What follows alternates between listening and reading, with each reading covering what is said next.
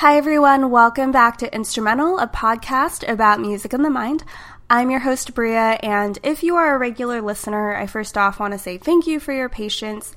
I've been off for the past 2 weeks because life's been busy. Just a heads up, after this episode, there's one more episode coming out for season 1, and then I'm gonna go back on a break while I prep for season 2. Until then, please keep sharing this podcast, and we'll be back with bigger and better episodes in the fall, which I'm super excited about. Today's episode, though, is diving into congenital amusia, which is a musical disorder in which people are born without the ability to hear musical pitches, so to speak. So, like people that are actually tone deaf. We're going to talk about where amusia comes from, whether people with amusia can still enjoy music in their daily lives, and what amusia can tell us about the neurobiological origins of humans' musical abilities. Keep listening to find out more.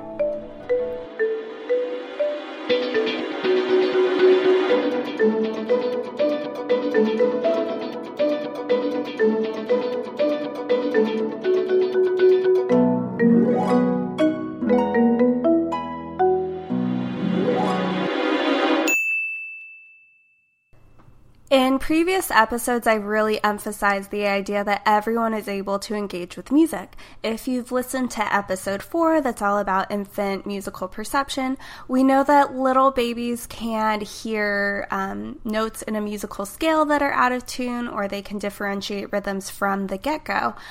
But I want to add this caveat to that statement I've made before. It is not the case that everyone processes music equally well. Some people are really bad at perceiving certain elements of music, like the melody or the rhythm or maybe something else. These people have a neurological disorder known as amusia, A meaning without and musia meaning music. Now, I know from the intro, there are probably a few of you out there who are thinking to yourselves, oh, I totally have amusia. I don't have a good ear for music. I can't carry a tune in a bucket. I have no sense of rhythm. Usually, though, when people say this to me, I feel like that indicates that they're more self-conscious about making music or singing in front of others, which is totally understandable. Making music with people can feel like you're putting yourself out there. But I find that self-consciousness is usually separate from the person's actual musical processing abilities. So I'm going to just put this out there and say that you probably do not have amusia. Amusia is defined as a music perception disorder independent of any limitations in your ability to hear and in the absence of another cognitive disability. People can get amusia in 2 main ways. One is called acquired amusia, in which someone has normal musical processing abilities, but after they experience a brain injury like a stroke or a traumatic brain injury, depending on where the damage was done in the brain, the parts of music that brain area was responsible for processing can be compromised. So that's called acquired amusia, but the other type of amusia, which is called congenital amusia, is actually going to be the focus of most of the research in this episode. So congenital amusia means that someone is born without the ability to perceive musical pitch structures, or that you're actually tone deaf. These folks aren't able to correctly perceive musical pitches that are often described as the height of a note. So like a note can be really high or really low. And estimates predict that 1.5% to 4% of the general population has congenital amusia. People with congenital amusia have normal hearing abilities. There's nothing wrong with their ears or auditory pathways. They don't have speech or cognitive delays, and they were not musically deprived when they were children. They're able to identify familiar environmental sounds. They understand speech. They can recognize different people's voices. They can even hear when the tone of a speaker's voice goes up or goes down, which is called speech prosody. But folks with congenital amusia cannot detect when music is out of tune. They can't remember short melodies in their short-term memory, and they're usually not able to recognize familiar songs when the lyrics are taken out. These people have trouble hearing the differences in pitches that are 2 semitones apart, which is also known as a whole step in Western music. It sounds like this. Granted, a whole step is a pretty small acoustic interval, but humans are able to detect much smaller differences in pitches. So in Western scales, we have the half step, and most people can hear even smaller deviations in pitch than a half step. So sort of like if you've ever gone to karaoke and someone's not doing the best rendition of a song, you might be able to tell what note someone's trying to sing, but you can tell they're singing out of tune. This is your brain picking up on an even smaller interval difference than a half step. And there are other non-Western musical tonal systems that incorporate pitches smaller than a half step, also known as microtones. So someone with normal pitch perception is able to make much finer distinctions than what people with amusia can in terms of musical pitch. Now, you may be asking, why would researchers want to understand the absence of musical abilities? Shouldn't they be more interested in studying people with normal musical abilities or even excellent musical abilities, like musical prodigies, to understand how music is processed by humans, not how music is not processed by humans? For most of us, even if you're not a musician, music can seem like a fundamental, basic human experience. But there's so many variables to account for when you're trying to understand a typical music experience. So for any one song, there's like all the actual acoustic elements, like the rhythm and the melody and the harmony and the instrumentation, not to mention all of the emotional and cultural and personal associations wrapped up in any one piece of music. Untangling all these variables makes studying how humans process music really challenging. But with people with amusia who have very selective deficits in processing certain aspects of music, these really specific music perception anomalies can help researchers pinpoint where specific elements of music experiences may be located in the brain, which can be really difficult to untangle otherwise. To me, amusia is such a fascinating topic because it just seems so different than my musical experiences as a musician, and I want to understand it also as a music therapist. I first heard of amusia when I read neuroscientist Oliver Sacks' book, Musicophilia. It's a classic read for a music psychology enthusiast, so definitely check it out. I will include a link in the show notes. In Chapter 8 of Musicophilia, Dr. Sacks introduces Mrs. L, a woman who was in her 70s when he interviewed her, who had never been able to hear music per se. She had congenital amusia. Although she grew up in a musical household, Mrs. L was never able to understand or enjoy music like everyone else in her family around her. More specifically, she had great rhythm, she enjoyed tap dancing, but it was the pitch and melodic elements of music that she had trouble with. She described going to musicals and concerts and sitting through them with annoyance because it sounded like noise to her. It was total cacophony. She was a teacher, and so she would play these recordings of Happy Birthday for her student's birthday, and she'd hear this tune dozens of times a year, but she could never hum the melody of Happy Birthday herself. And when she was tested for her musical abilities when she was younger, she said she was not able to identify whether a certain note was higher or lower than a note that was just played before it. When Dr. Sacks asked Mrs. L to compare what she heard when she was listening to music, she said that music to her sounded as if someone took out all of the pots and pans from her kitchen and crashed them on the floor. Right? That is so different than how I experience music.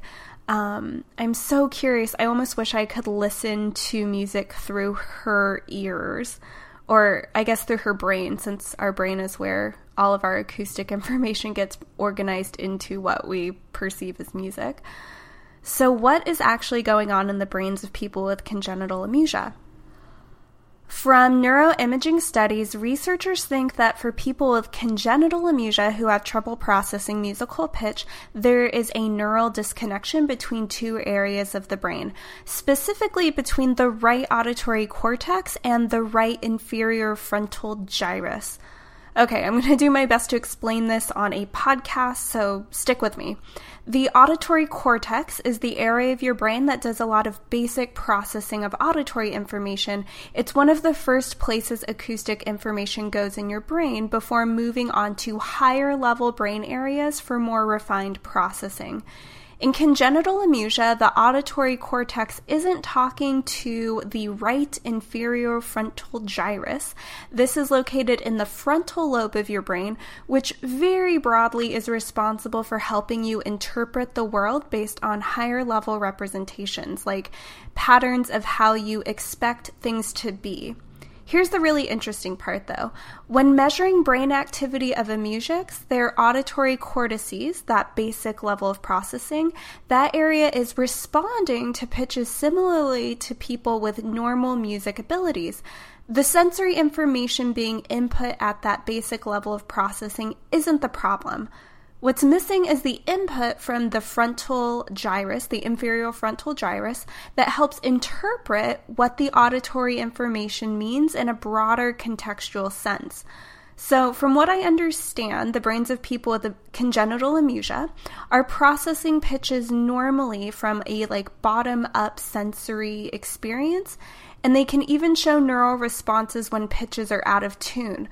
But without that frontal lobe input from the inferior frontal gyrus, they're not consciously aware of when pitches are out of tune because the higher level mental representations of musical tonality isn't giving them conscious access to that musical context. Does that make sense?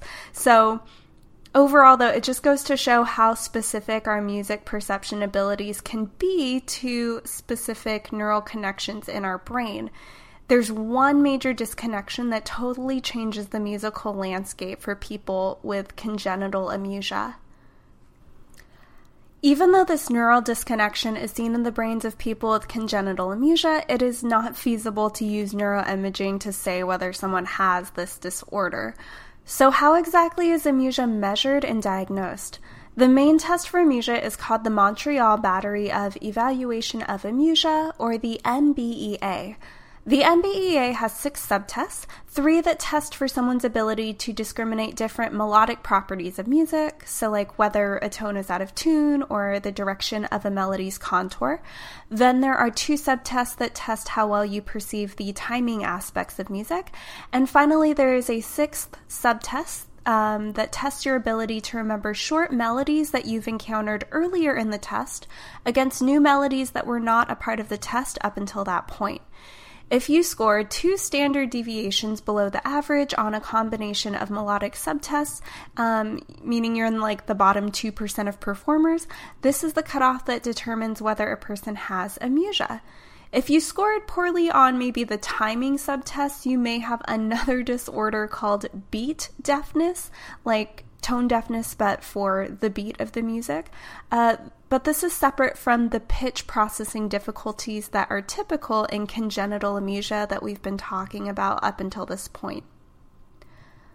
So what's it like to take the test? The first 5 subtests involve the same type of task. You listen to a pair of short musical clips and just say whether they're the same or different. Depending on the subtest, different elements of the music may be manipulated so that the music clips could differ from each other on a really slight, maybe one note is out of tune, and you have to be able to pick up on that. So let's try an example. I'm going to play a pair of melodies, and your job is to judge whether the second melody is the same or different from the first melody.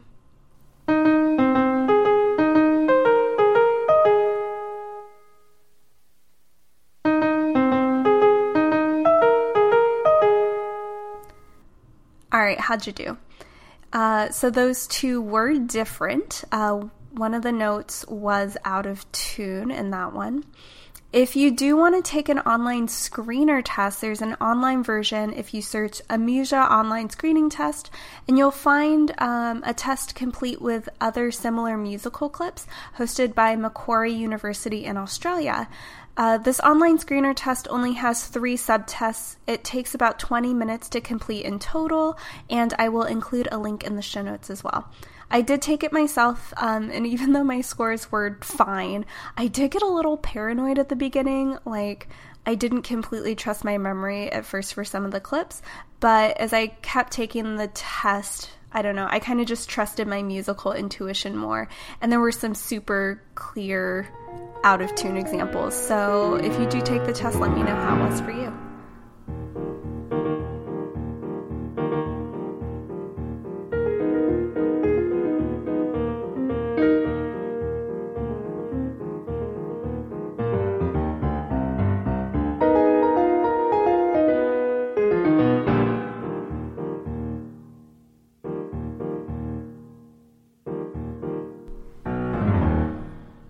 Earlier in the episode, I described Mrs. L's musical experiences, which were pretty negative overall. She hated listening to music. She'd try to avoid it whenever she could. But I do want to throw out there that this negativity is not necessarily the case for everyone with congenital amusia. There's still a lot of variability in a music's musical experiences. A survey done by Claire McDonald and Lauren Stewart looked at how folks with congenital amusia use music in their everyday lives. For their study, they recruited 21 people diagnosed with amusia and a control group with normal scores on the MBEA that matched the amusic participants on age, gender, and musical training background.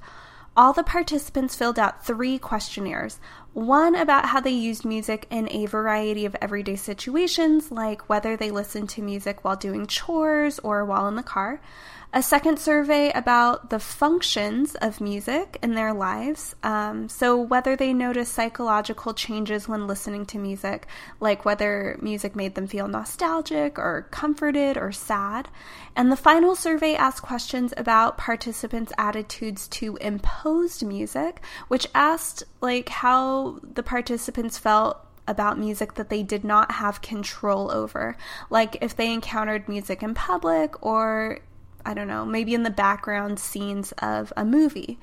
As you might expect, people with amusia were less likely than the control group to report incorporating music into their everyday lives. They experienced fewer psychological changes when listening to music, and they overall felt more negatively about music that they didn't have control over. That being said, people with amusia still had a pretty wide range in how they appreciated music. Of course, some people were like Mrs. L and they reported hearing total cacophony in music. But in McDonald and Stewart's survey, 43% of amusics reported actually liking or loving music. That seems kind of wild to me since, at least for me, perceiving pitches and melody seems so essential to musical enjoyment. But amusics that enjoy some music may be prioritizing their attention to other aspects of the music. For example, one amusic participant said that listening to music from their teenage years could still evoke nostalgia, but only when they read the song lyrics. And there was one comment that I really want to share that melted my cold, introverted heart. In the first survey about using music in everyday situations, 48% of people with amusia reported that they were likely to use music to set the mood for a romantic evening, but not necessarily because they themselves enjoyed the musical ambience, but for the enjoyment of their partner. That seems so sweet to me that you'd be willing to sacrifice your auditory peace of mind because you know that your partner enjoys hearing music when you're being together as a cutesy couple. I love that. That's so sweet. All this to say, even though people with congenital amusia can't process melodic or pitch information, that doesn't mean that they can't still have meaningful musical experiences. One of the most common types of musical experiences involve our emotions. We might listen to music to regulate our feelings or experience the feelings that someone else is having.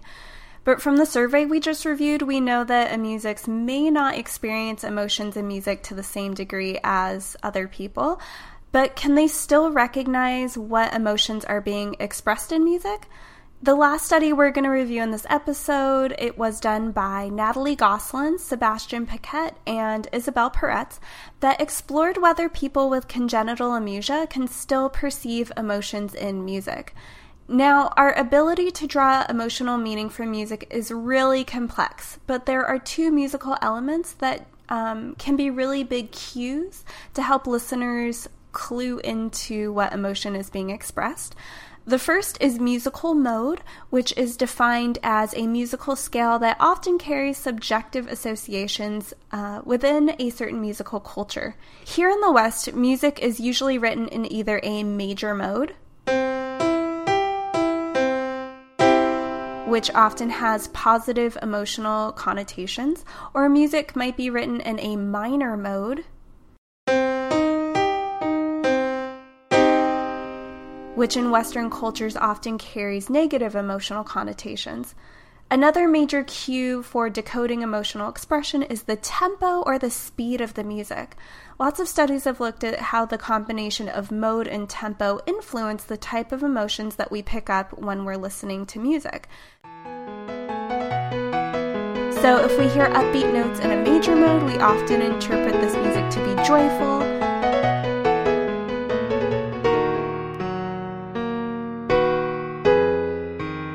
Or if we hear notes that are slower and in a minor mode, it's often interpreted as sad.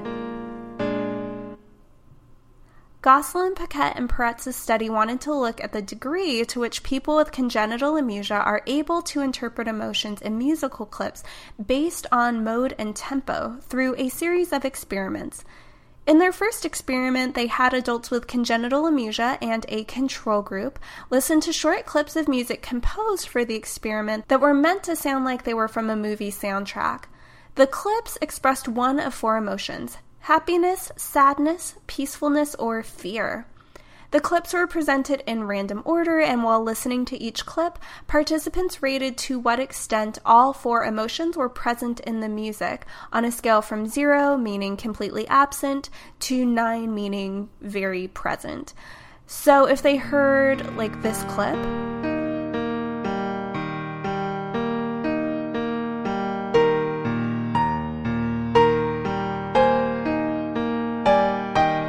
they gave a 0 to 9 rating for all four emotions. And surprisingly, there was no significant difference between the amusic group and the control group's ratings for each clip's emotional content. The amusic group was rating these musical clips' emotional content at near normal performance. The research team even did a follow-up experiment because they thought that maybe the melodies of this study's emotional musical clips were easier to process for the amusics than the MBEA that diagnoses amusia in the first place. For this follow-up experiment, they used the same clips, but part of the clip was manipulated to sound off or out of tune. So the second experiment was more of a test of music perception than musical emotion recognition. For some of the clips, a subsection of the melody was shifted up a half step, which would sound very out of tune to a person with normal pitch perception. And some other clips had the same melodies as the original, but a subsection of the rhythms were like randomized. So when participants heard all these clips, they just had to answer yes or no as to whether they thought the musician playing the music got off track or whether it sounded like the performer had lost their place, even though the researchers had intentionally changed all this music. Results from the second experiment showed that people with amusia scored significantly lower than the controls in detecting the out-of-tune pitch changes, and they even had more trouble than control participants in noticing the random timing differences. Alright, so this indicates that people with amusia do still have trouble perceiving musical errors, but they're still somehow able to pick up on the emotional content of music. How is this possible? Gosselin, Paquette, and Peretz thought that maybe amusics are pulling this emotional information from listening to the tempo or speed of the music as an emotional cue. In a third experiment, they transcribed Western classical music clips that sounded either happy or sad. Again, in this experiment, there was an amusic group and a control group, and these groups listened to 3 versions of each classical music clip: the original version, a second mode inversion version where the happy clips were changed from a major mode into a minor mode. So really quickly, to give you an idea of what that might sound like, here is Mary Had Little Lamb, which is normally in a major mode.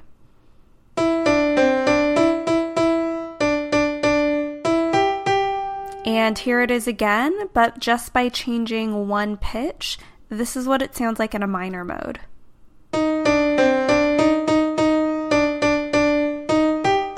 Pretty different, right? So they did that with all of the classical music clips, and then they did it vice versa. So all the sad minor sounding music, they changed some of the pitches so that it was in a major mode. And then a third version where the original mode was kept, but the tempo of all the clips was neutralized and set at 84 beats per minute. So participants listened to a random order of all three versions of these classical music clips, and they're told to rate the emotion of each clip from 1, which would indicate a really sad piece of music, to a 10, meaning a really happy sounding piece of music. Then the researchers compared each participant's emotional judgments for the original clips to their ratings for the mode inversion and the neutralized tempo versions of the same clips. Results found that both a music and control groups rated clips with a neutralized tempo about the same. So this indicates that the speed of music is an important cue for picking up on the emotional intent for people with normal music perception and people with amusia. But the amusia group did not use mode or tonality as much as an emotional cue. Although people with amusia rated clips with a mode inversion differently than the corresponding original clips, their emotional ratings changed less than the control groups in response to these pitch manipulations. Wow, okay, that was 3 experiments in one article. What are all the takeaways? What can we say about a music's ability to perceive emotion in music? Well, people with amusia are able to discern musical emotions at rates greater than chance, and they probably pay more attention to the timing and the instrumentation of the music as cues rather than the pitches or the modes. In contrast, people with normal music perception use timing, instrumentation, and this pitch information, and of course people with normal music perception are able to make more subtle emotional judgments of music than people with amusia. Still, these experiments may help to explain why some people with amusia like listening to music. Maybe they're enjoying the emotional content even if they're not able to fully perceive the melodic patterns within the music. So most of you regular listeners already know this, but just in case you're tuning into instrumental for the first time, in my day job, I work as a music therapist, and I often say that everyone could potentially benefit from music therapy. Not that everyone wants music therapy, and not that everyone needs music therapy, but that a music therapist could potentially work with any type of client. I've heard of music therapists who work with deaf clients, which you might not expect, but I haven't yet heard of a music therapist working with a client with congenital amusia. I'm sure it's happened, especially because 2 to 4% of the population may have congenital amusia. But when I was writing this episode, I kind of had to check in with this belief I have about working with any type of client. For me, what would it look like if I worked with someone with congenital amusia? And the point would not be to cure amusia, per se. I don't think that's feasible. But I don't know. I guess if I had an amusia client, a lot of my interventions would just have to be rhythmic. Rhythm would have to be the foundational element. So maybe, doing a lot of drumming activities. And of course, this all depends on the clinical goal that we're working towards. I wouldn't necessarily rule out using music with harmonies or melodies, since we know that people with amusia are still capable of deriving certain information or enjoyment from music with these elements, but I think I would check in with the person a lot to make sure that the music was still meaningful to them and that it wasn't annoying to them.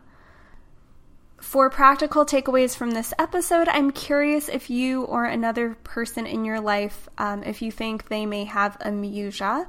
Again, you can search for the online amusia screener test, and there's a link in the show notes if you're curious and want to take it for yourself.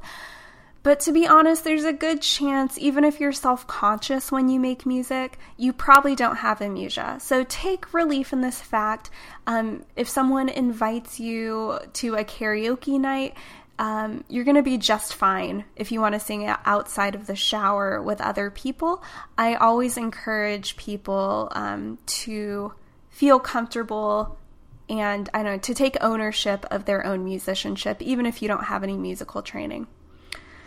All right, thank you again for listening to another episode of Instrumental. There is one more episode for Season 1 coming up, and then we're going to take a little break so that I can prep for Season 2.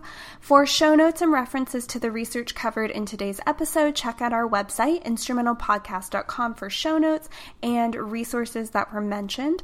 Of course, please follow us on Twitter at @InstrumentalPod if you haven't already, and I'll see you next Friday for the Instrumental Season 1 finale. Thanks.